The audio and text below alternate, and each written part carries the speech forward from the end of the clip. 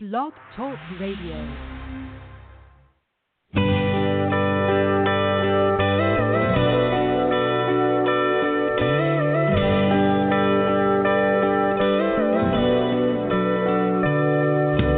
Take a moment, take a look, flipping through the phone book, ashes in my coffee cup. Been whining like a freight liner, passing all night diners, trying hard just to stay up. My mind keeps wandering off, and I can't put my finger on why the middle of the road takes such a toll down in a traveler's heart. With no place in mind that my kind of card is bound just to play my part. This world can't help but spin, and my wheels they're wearing thin.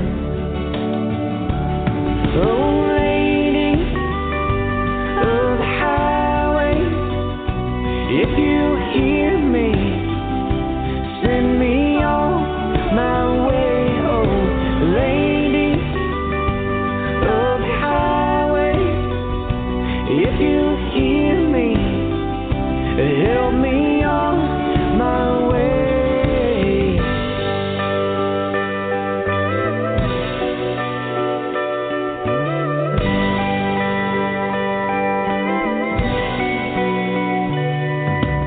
Sit on the radio, coming in from Angelo, listen to the catgut sing. Halfway from anywhere that I care, hanging on an angel wing, like the sun is here and gone. Well, I can't but carry on. Oh, lady of the highway, if you hear me, send me on my way.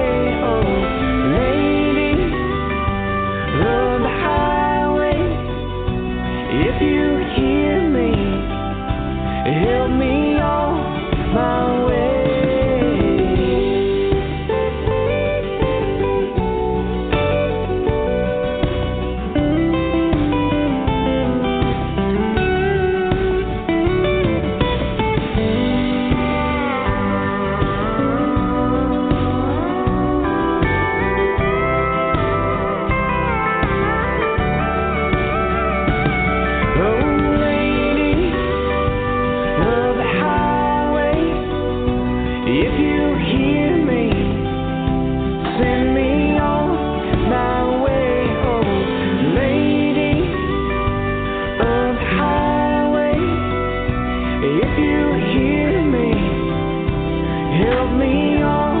my way.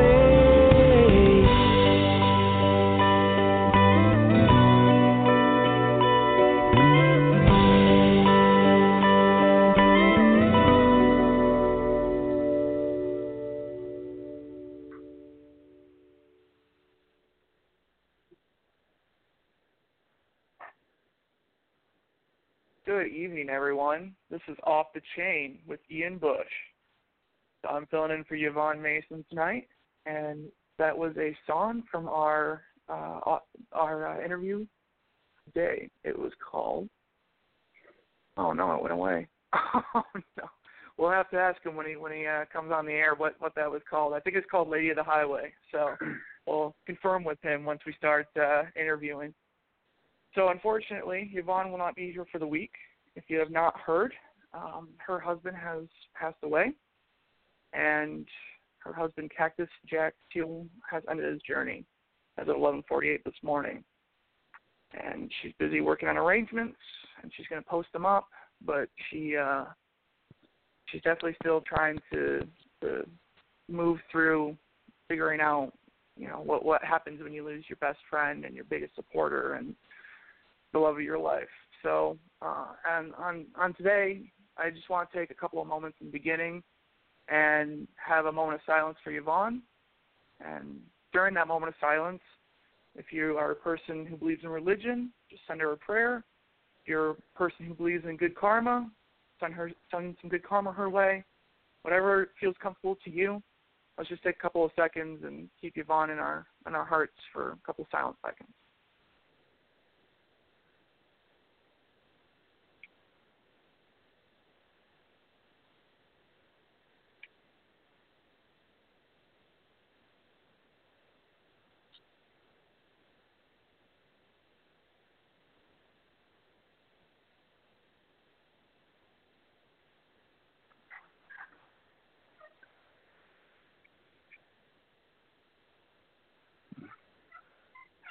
So hopefully, Yvonne, if you're listening, you can feel it. You can feel the love from your fans right now. We're all here for you. We all love you deeply. We all care for you. If you're not listening, hopefully when you hear this later, you'll have a moment of recollection like, oh, yeah, I did feel a weird moment 5 or 6 minutes into the show. So our guest tonight is Ross Cooper. Ross, are you still there? I am, man. How's it going? Good. Did I totally butcher your song that played in the beginning? I named it right? You did. You did a good job. Yeah, it's Lady of the Highway. we're already on the right foot. As long as I get the beginning song, we're good. The rest of the interview, just, it is what it is. No. It is what it is. So that's right. a little bit about you. You grew up in West Texas, correct? Correct. Lubbock, Texas. Born and raised. And then I was doing a little bit of research on you, and I found out an interesting fact that you knew what you wanted to do at 10 years old. You knew what you wanted to do. Is that correct? Yeah. So my mom, she's a great pianist, and she can read music, and she's always played church songs, and she was kind of my first piano teacher. And her and I wrote our first song together when I was 10. And I think, honestly, it's still in her piano bench in Lubbock, Texas somewhere. So it was always, music was always something that was in the house because of her, and was always something that was encouraged, So at an early age, it didn't take long. When you have that support system, it's pretty easy to go with it, No, I completely agree. It's just amazing to think that at 10 years old, you already knew what I want. I kind of have a similar story with my writing. I still have filing cabinets of stories that I wrote like in 3rd, 4th, and 5th grade, and I can barely read them because, we're 10. Give me a break. But right. I had the same kind of journey. Is that when I was young, I was working in 5th grade with classmates saying, hey, let's write this book. And they're like, yeah, it sounds cool. And, 10-year-old. So the day goes by and nobody wrote their pages and the book dies. But it was cool right. to start that young and have the creative bite, if you will, that young. And I think you can respect that as well. Yeah, absolutely. And it's being that young, it's, I think it would be a lot cooler if I could say, I knew at 10 years old that I was going to write songs. I don't know if there was ever really that, but I know that it was something that kind of helped push me forward. It was never, I guess it was never something that was like out of reach. Having written a song that young, it was something that was like, okay, and it wasn't a good song. I doubt it was a good song. I can kind of remember a little bit of it, but that whole the feeling of you just have to kind of do it, I think is probably pretty paramount for somebody that young. It's removing any kind of hurdle that might be in your way later on. Because writing songs is hard, man. Yeah. Sometimes I feel like I might not ever write a song again. After you write a bad one, it's like, oh man, if you're somebody who's pretty self-deprecating, it can be a big struggle, but it's also one of the most rewarding things ever. But being that young and doing it, it's just kind of a good lesson in hindsight of that it really helps to have a support system and have people that are there to encourage you in whatever you're doing. Well, I was there when you were 10, but I think you're not giving yourself enough credit. So I think the song was okay. It obviously did well for you, so don't beat yourself up too much, all right? It must have been all right, especially if you still remember a couple of the words. It was really terrible. It'd be like in the deep crevice of your mind, like I'm never mentioning that again. I don't remember nothing. Well, I don't know about that. I mean, well, that's like saying, do you remember your first kiss? Sir, I am happily married. No, of course not. I only remember my first kiss with my wife. That's the only kiss I remember. Well, for anybody else that can remember their first kiss, no, for anybody else that does remember their first kiss, it wasn't with their wife, then it probably wasn't that great, but you still remember it. It was a moment. And it was the same type of moment. You're like, oh, you know what? I could get used to this. That was a shameless plug for me to win a couple of kudos with my wife, and you've completely ruined it, sir. Good. So I appreciate that. No. Again, as long as I mention what the opening song is for you, right? Nothing can go wrong with the interview. So we're doing great. That's right. And Ian's wife, wherever you are out there, just know that you were the only thing that he was talking about before we started the interview. So the entire time. No.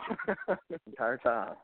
You didn't hear my name at first. You're like, let me just talk about my life. And you're like, oh, okay, this is weird. No. Man. You actually kind of answered my question a little bit, explaining, what you want to do when you were 10. Did it help you later in life, or do you think it hindered you? Because I know for me personally, starting to write at a young age, when, I can't remember exactly how old I was, but if you start writing at 10 and you become 20, that's a decade worth of mistakes and bruises and bumps, and it starts to feel like a lot. At a very young age, you kind of lose sight of, you have many more years ahead of you. Do you think that kind of barrier you ran into that kind of barrier, or? I think if there was ever a barrier that I ran into being that young and writing that young it wasn't scary to write a song. I was used to it. By the time, I was comfortable enough with my voice to like sing in front of other people, starting that, I didn't really know if looking back, I didn't have anything to say. When you really dig in and you start putting a band together and you're 14 or 15 years old and you start writing these songs that like your buddies who are also 14 or 15 think are pretty cool, like odds are those songs aren't very good, and they probably sounded a lot like what I was listening to at the time.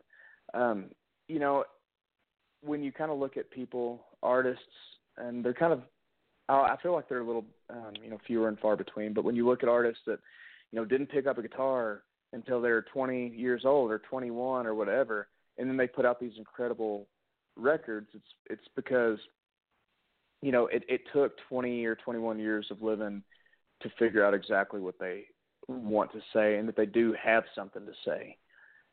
So if there's any kind of a hindrance, I think that probably starting a little bit early is,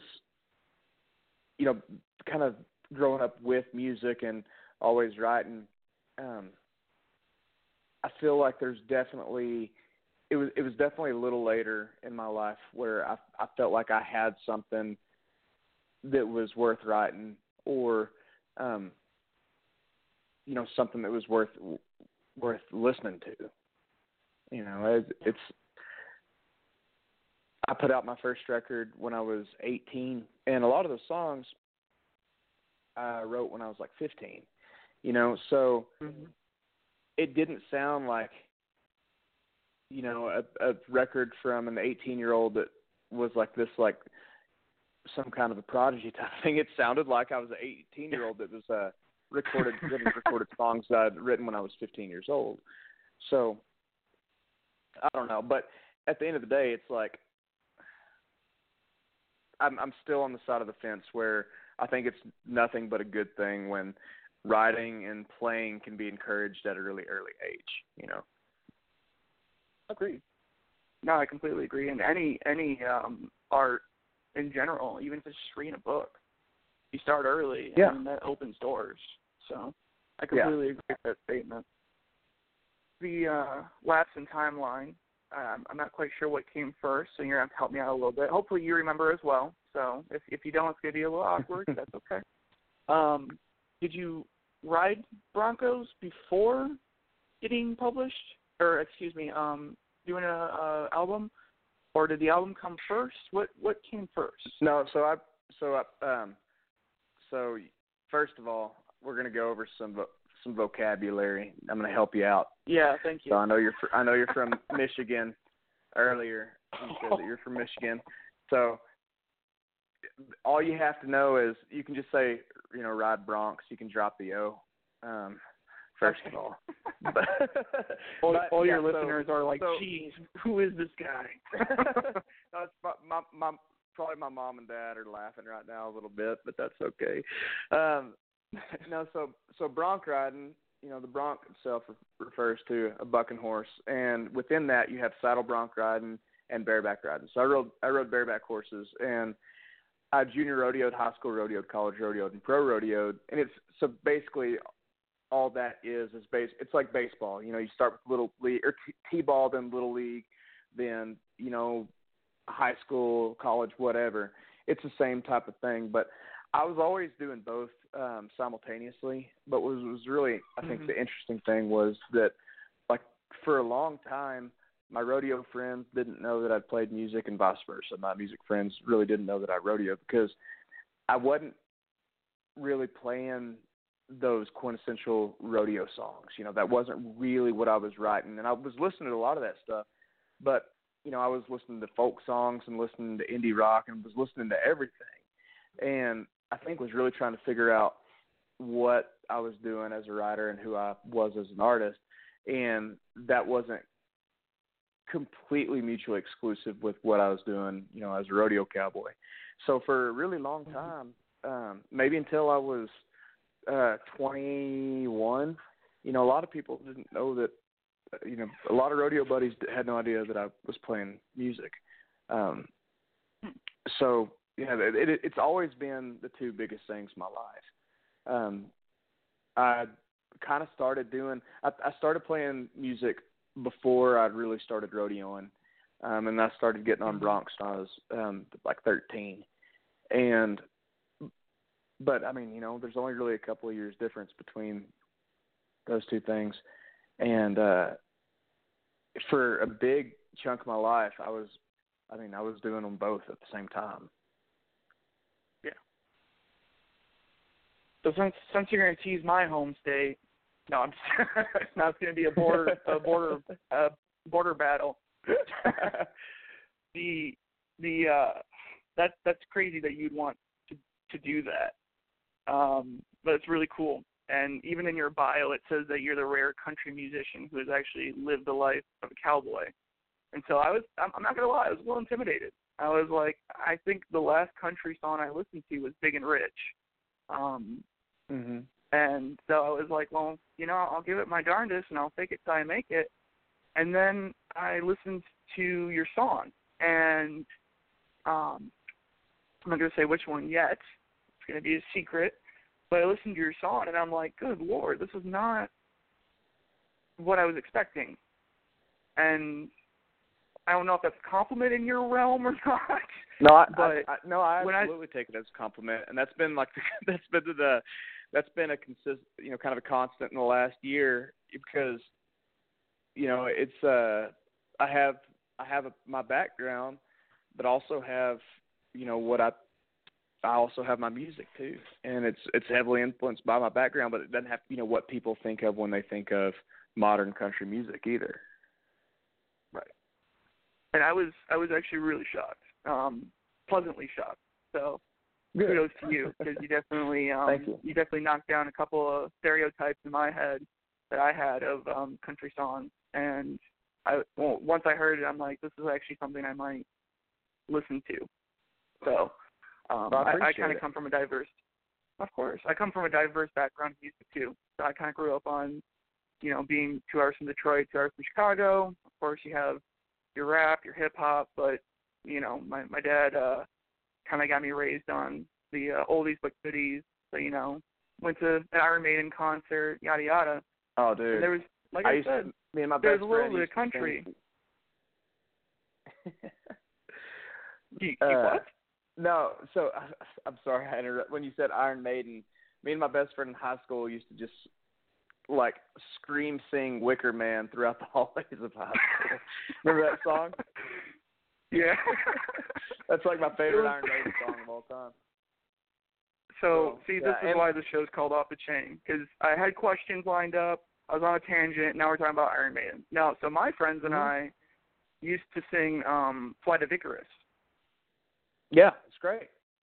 And, I mean, we just scream that.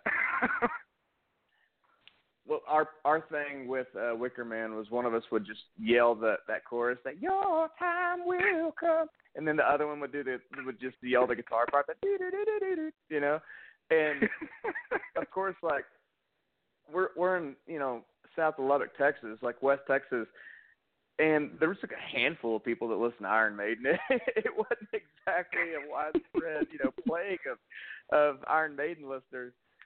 That's great, man. That's why the show's called Off the Chain, man. I'm telling you, you just bring up one memory and it's like, oh man, like that's crazy. Now for Flight of Icarus, same thing. Like we would just do the silly dance moves that you see them on stage do, and just, you know, we were always trying to reenact Icky Eddie, and it was always, that's one of my fondest memories. I think I still kept most of my rock T-shirts from high school. Which sounds a little disgusting, but no. Right? I had, there's a time in my life where I listened to a lot of I had a Taking Back Sunday T-shirt that I had for far too long, and then I had a brand new T-shirt that I still remember it. It was black and it had just a red bicycle on it, and then I had all those for a long time. You're not alone. Michigan and Texas are not that far apart. Actually, they are. But we're creating lines through the boundaries. We actually aren't that different after all. I have an old Linkin Park T-shirt that I've kept for like 12 years with a Hybrid Theory cover, and you can barely see the cover, but I still know that's my Hybrid Theory Linkin Park T-shirt. And so I bet it's probably as soft as a dang bed sheet right now too. You know, it's like you finally wear those shirts in to where they were your favorite shirts back then, then they become your favorite shirts again. You know.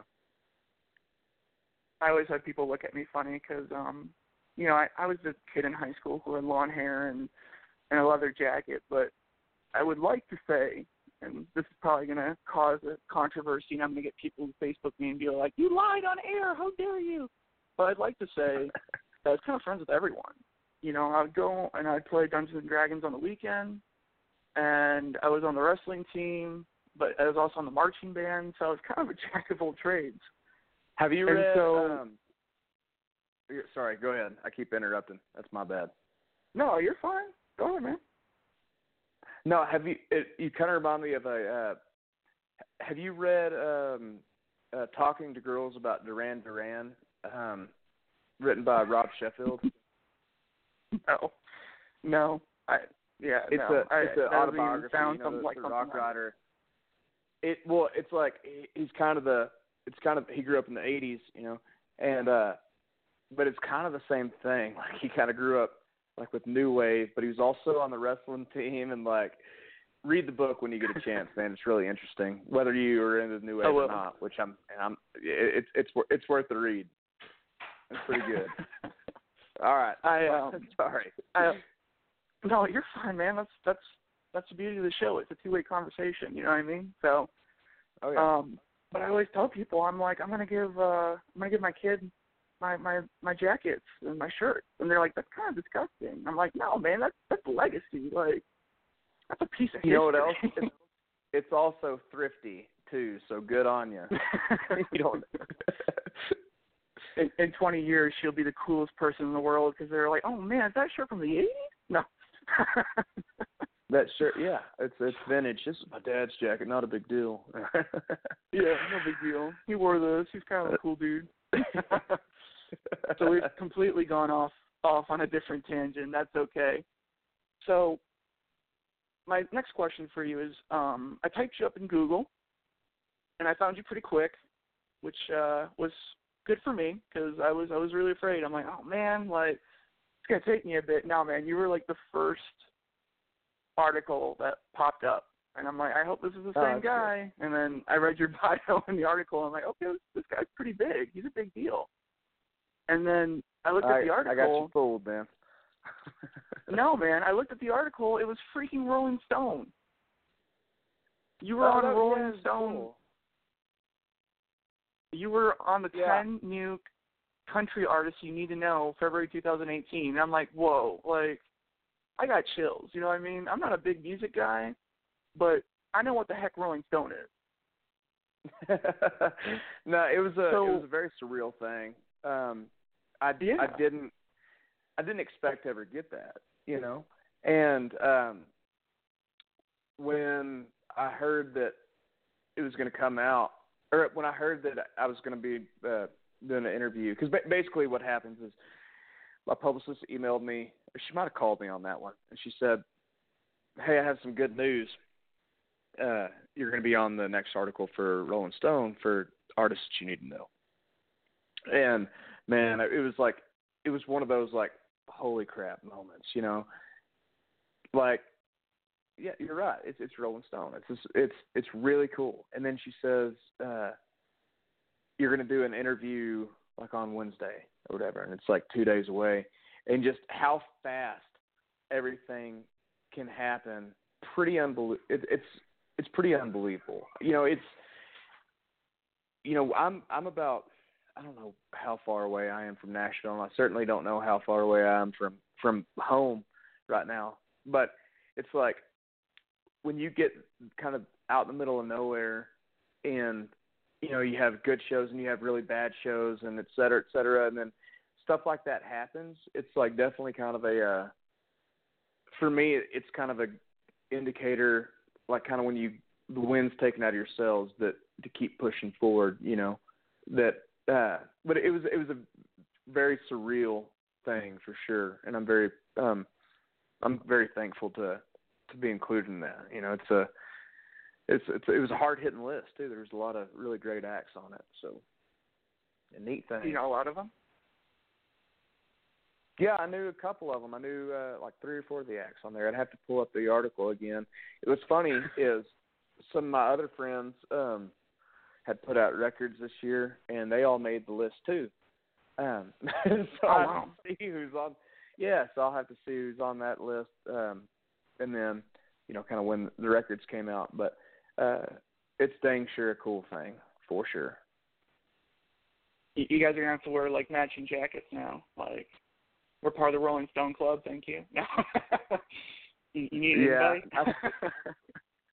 Man, we all wear just denim. I think that's kind of the standard in the band, and I think probably every band nowadays. But wear a lot of denim jackets, but they don't say Rolling Stone. That would be funny. We should just have them, you know, embroidered or monogrammed that, you know, just the URL for the Rolling Stone article.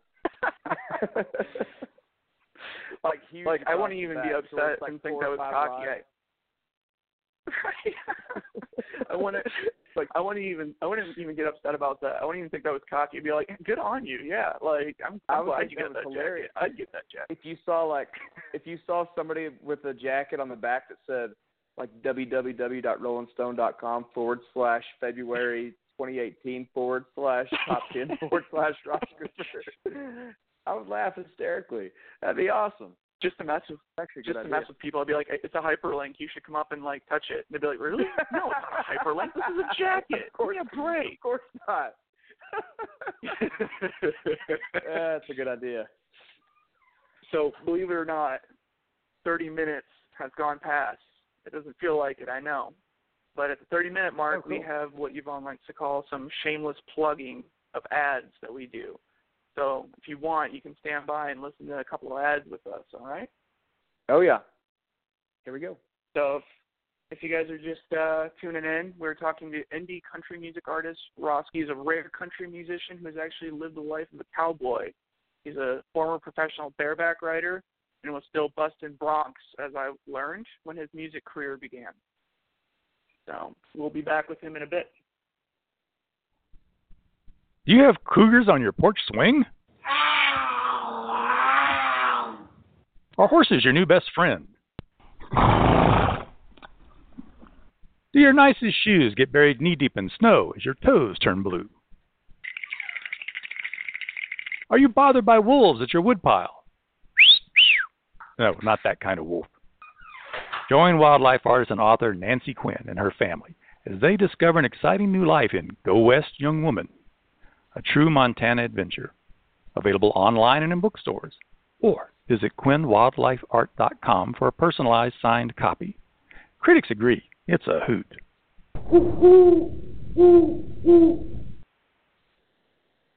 This is Jade. And this is Winona. Wow, it's been a busy summer.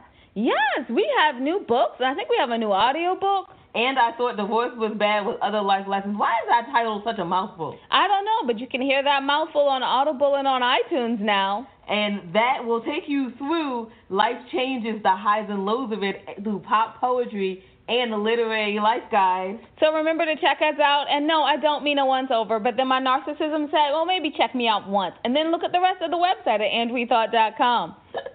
You can check out the podcast and the YouTube channel and everything that we're doing on that website, andwethought.com, just in case you didn't get it the first time.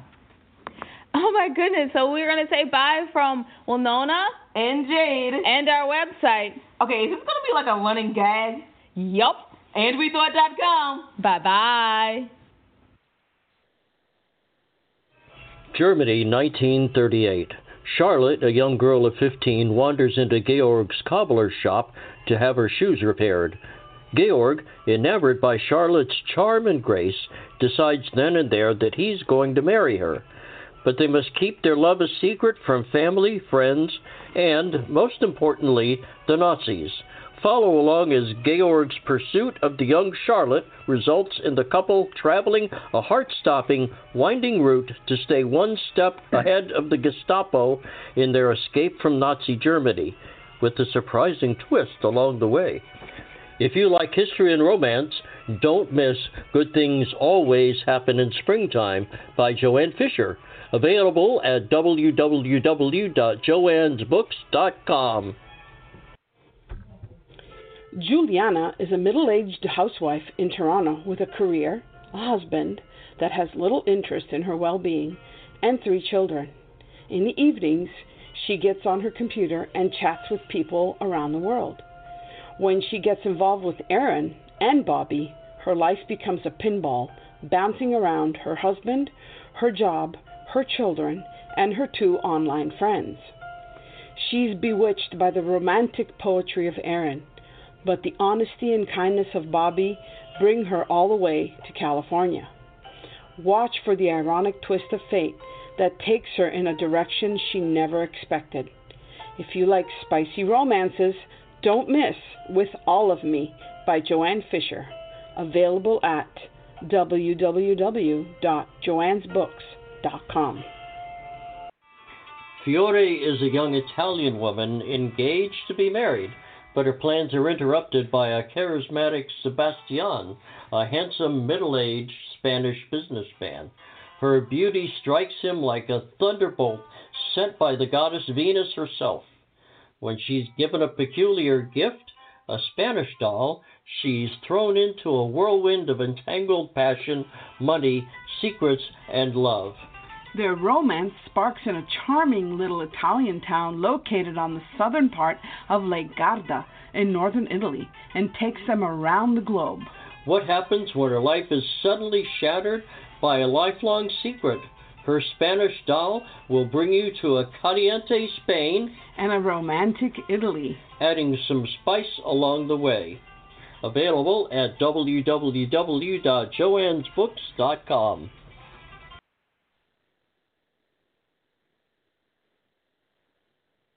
All right, ladies and gentlemen, we're back.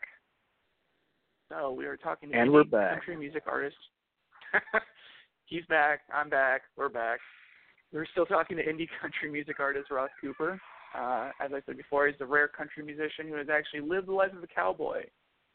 So we were talking about before we went to the break about how I Googled you and we found your Rolling Stone article, and now you're going to do the Rolling Stone embroidered jackets. So I would love to see a photo of that at some point.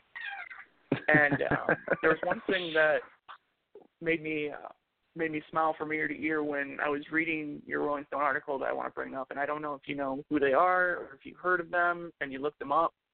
The author said that there's a subtle nod to Modest Mouse in Lady of the Highway. Do you know who Modest Mouse is? Yeah, dude, of course. Well, hey, I didn't know. That's why the question. So that's a pretty big nod. I mean, when Modest Mouse came out with Float On, I remember that, and I remember how big that was. That was a big time. Yeah, there's a song that I think she's referring to. The rest of the guys in the band were like, oh yeah, that sounds just like whatever song, and that song is eluding me right now. But it's more in the intro that it sounds like kind of Modest or Modest Mouse-esque. Is it Dramamine? Mice. Yeah, you must have done your homework too.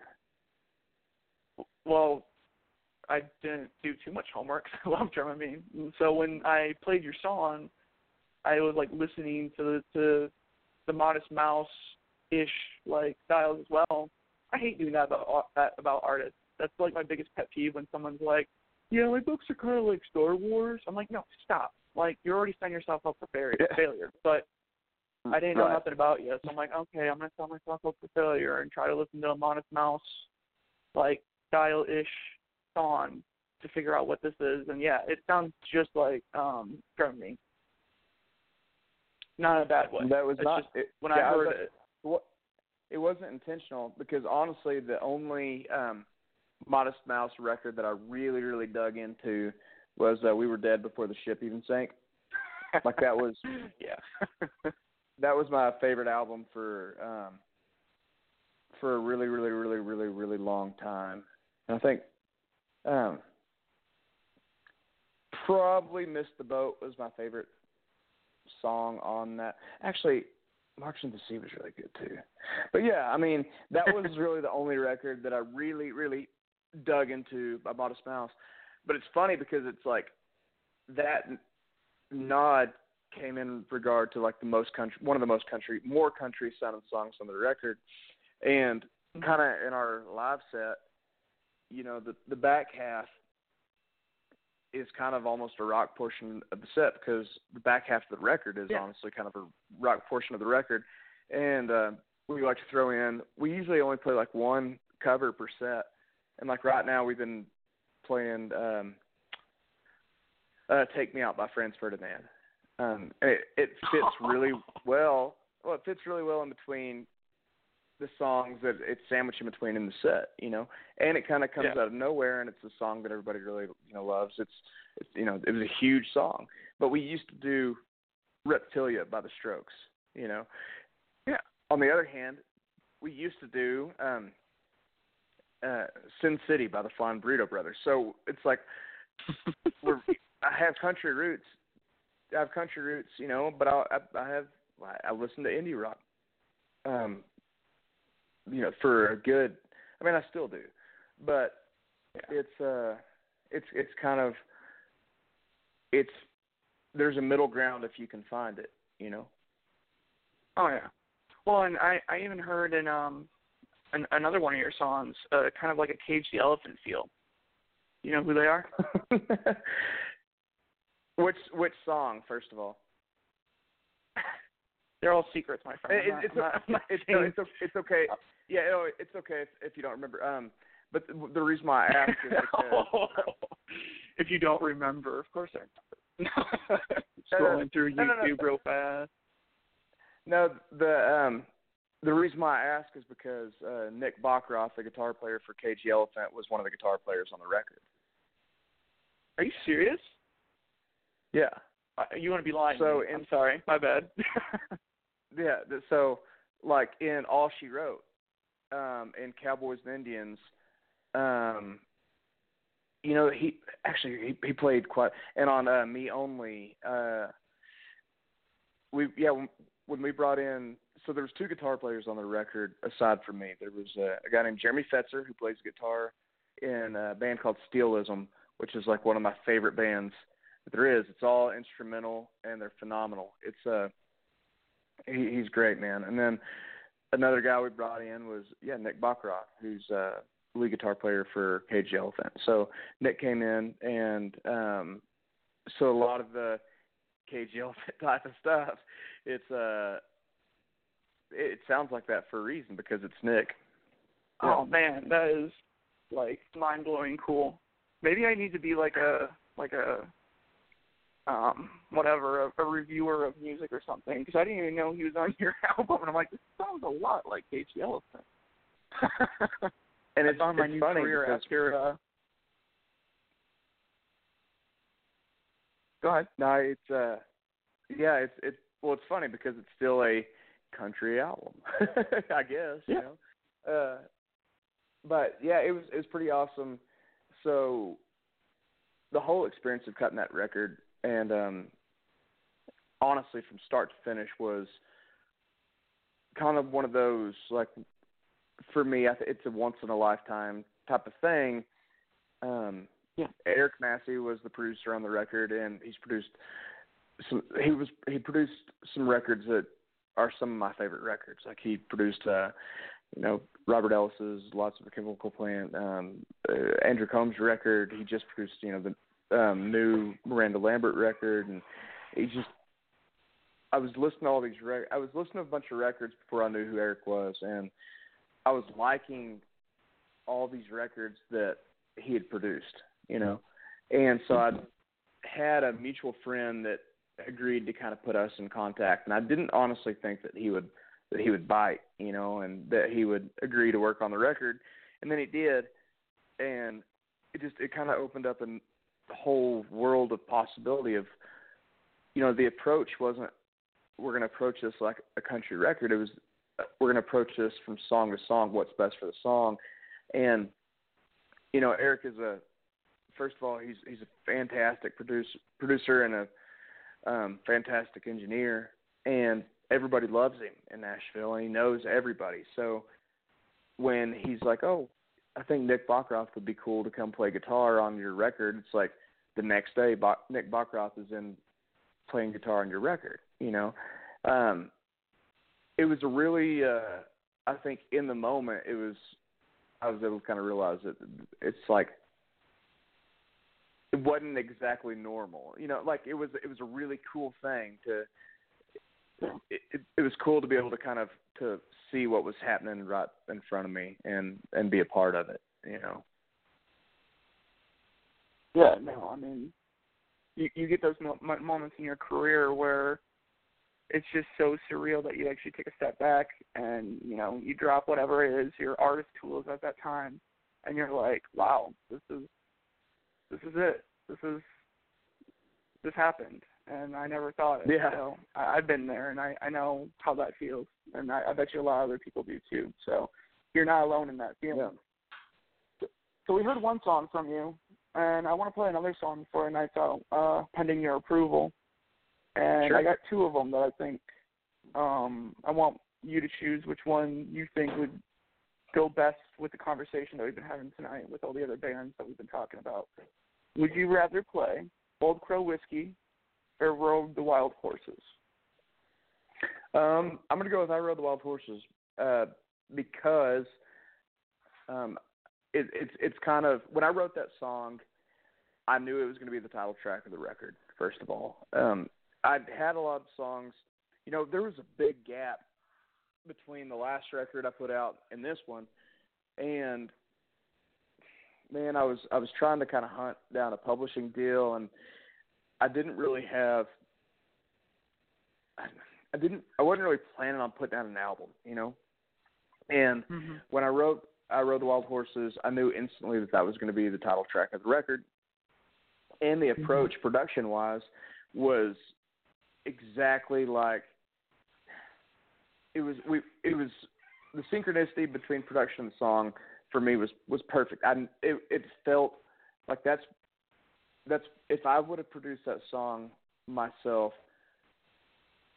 I could have only hoped for it to sound the way it did. You know what I mean? Like, we took some kind of big risks on the production side, and I liked it. It's a dark sounding song. And honestly, I won't say anymore if we're going to play the song, but that's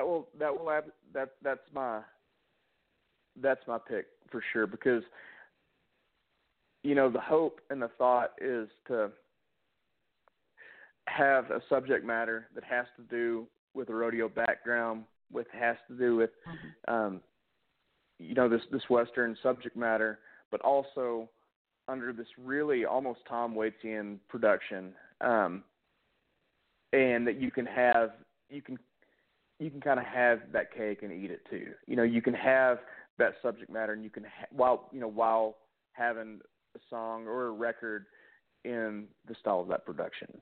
So that song, we end the set with it every single night. It's still one that, like, I can kind of go to that place every time we play that song, and not saying that Old Crow's not that way either, but that's my pick. Battle of the Wild Horses. All right, so let's get you to that place, and let's take a listen. Cool.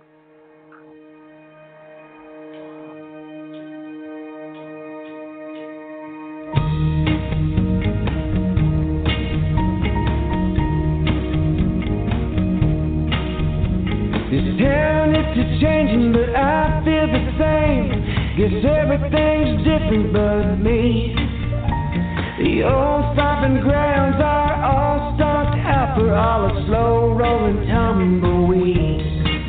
I guess I look a little broken from my hat to my toes. My belt buckle's fading now, but it was sure shiny back in '89, but now's the best damn hand around. So slide on over, mama, I'ma tell you something, darling. I'm a spitfiring son of the road. Well, I've been raised on the miles, crazy living high. And I ain't got much to show, but I rode the wild horses.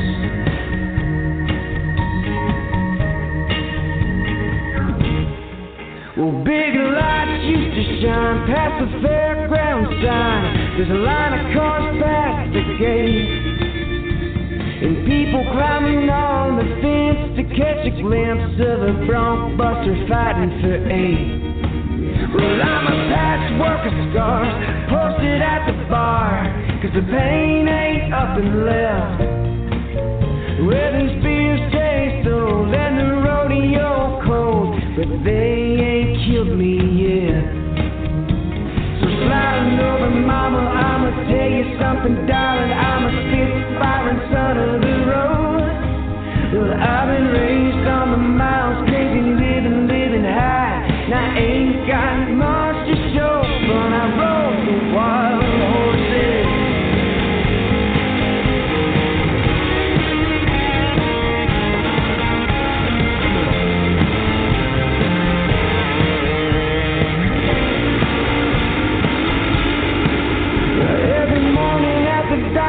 I watch the freight liners burn up the highway through town.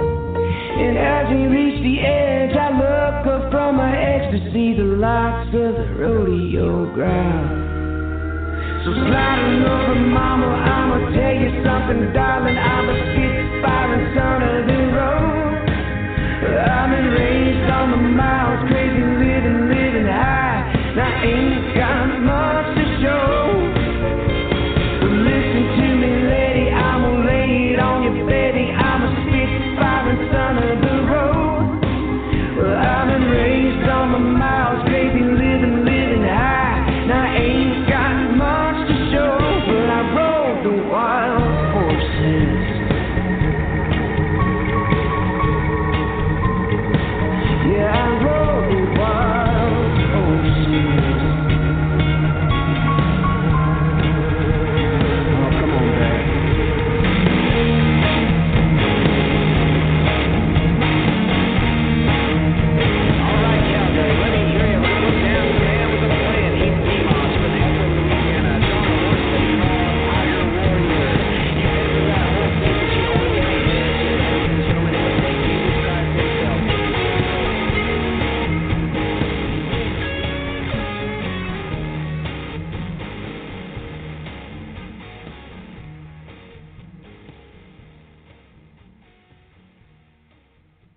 So I think not only was it cool to hear that song, but it was cool to hear your story before the song. So thank you for telling us the meaning behind it and enriching the song a little bit more for the viewers or for the listeners and us. Man, I'm glad to be a part of this, man. Thank you so much for talking with me. Oh, of course, man. So we're actually going to wrap up quickly, very shortly. So I want to know what your next events are. I know you're on tour. And then kind of two items tied together. What's next for you? And could you give some advice to somebody who's just starting out? Regardless if it's music, writing, what would you tell them? So to answer the first question, the tour dates are at ross-cooper.com. That's the best way to kind of keep up with us. Tomorrow night, we just came from Chicago and Milwaukee. Right now we're at a friends of ours ranch in Sundance, Wyoming. And tomorrow night we're in Bozeman, Montana, live from the Divide. Friday we're in Bellingham, Washington at Firefly Lounge. Saturday we're in Everett, Washington for a festival there, the Wild Coyote Festival. And then on Sunday I do believe we're in Cottage Grove, Oregon, at a place called Axe and Fiddle. But all those dates, and then there's another week. There's another week right after that. All those dates are at ross-cooper.com. Kind of the next thing, on the docket after that is when kind of the year slows down for us, I'll kind of be back in writing mode. And hopefully by spring, I'll be back in the studio and working on the follow-up next record. And as far as advice for anybody starting out, man, you just got to go. You just got to keep going. It's I don't know if it's ever easy. It's always tough. There's a lot of sacrifice, but it's if you want it, you'll find a way to do it. So for the people just starting out, just go. Just figure out how to do it. That's the best advice. I know that sounds pretty ambiguous, but that's advice somebody gave me a long time ago. And it's the best thing that that I've heard about the music industry is, there's always going to be somebody who's better singer, better writer, whatever, but you can always outwork the next guy. So as long as that's kind of in your head and in your heart, I think that, you can kind of take care of yourself that way. So yeah, man, just, go out and work. That's it. Some pretty good advice, even if it is ambiguous. I mean, sometimes the best advice is the thing that's been repeated over and over and over again throughout time. Yeah. And it's repeated because it's true. And that's right. I definitely agree with everything that you said. That you can't get a book published unless you actually do the writing. Can't get a song published unless you do the singing. So I agree with that's you. Right. But is there any other snippets of your biography that you really want anybody else to know about you? I think we covered pretty much a good portion of it, right? Yeah, I think that we've covered a pretty good amount. I mean, anything else, we try to keep the Instagram and the website pretty up to date. So, and it's out there on all the social media too. I'm always bad about plugging that, but a quick search on Facebook or Twitter. I think both of those are Ross. I know both of those are Ross Cooper Music, and then the Instagram is Ross G Cooper. But I'm kind of an open book. If anybody wants to know anything, man, just ask. But yeah, and anything else you want to know, just Google. I guess I don't know. It's you can find out. Man, anything. Google worked for me. Oh, I know. That's what I'm saying. You can find out anything on Google these days. So it works out good. It's pretty crazy. I'm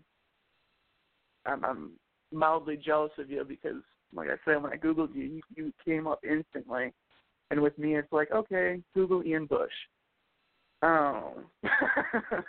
Well, there's an author page. That might be him. Well, I'm just playing with you, man. No, I know it. But, and that's the thing. The grass is always greener, though, too. what people don't see is that, you play one night in front of 5 people at a rock and roll club when you're 1,000 miles away from the place that you call home. You're 1,000 miles away from your loved ones and, everything, and it's like you have to figure it out. Like, there's nothing easy about it. But yeah, the grass is always green. There's definitely times where it's like, man, I wished I was, back home, and where there's somebody who loves me, and there's a dog, and there's a hot meal, But also, that's very much. I realize like how lucky that we are to get to be out here doing this. It's something that I've always wanted to do, and now it's like kind of we're making it happen, and it's I mean, don't kid yourself. We're in a 15-passenger van. We're not in a bus.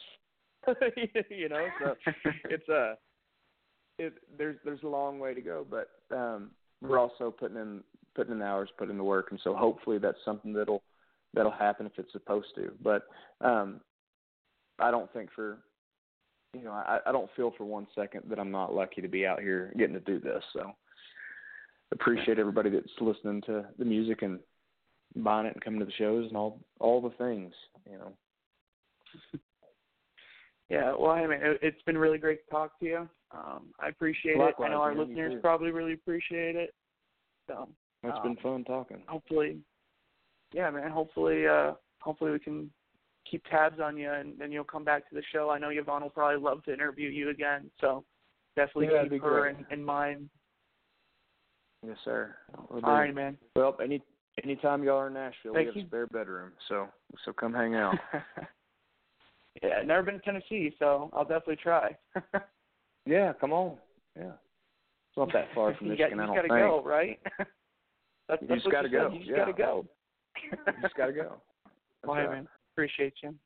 So to end the show tonight, I know Yvonne always does. Yeah, no worries, man. To end the show tonight, I know Yvonne always does a quick little blurb about the key takeaways from the show, or something that's been on her mind or her heart. And honestly, not trying to bring up a bad situation, but I just can't get over the thought of Yvonne's husband passing away. We can't plan that. You can never plan that you're going to wake up the next morning and you're not going to be there. So I think if Yvonne wanted y'all to hear something tonight, I think it would be just to hug your friends and your family and your pets and your kids tight. And we're busy. We're all busy. We're working. We're paying bills. We're going to college. We're busy, but it's more important to take the busy off for a bit and call your family and tell them that you love them, because we don't know. We never know. It just happens.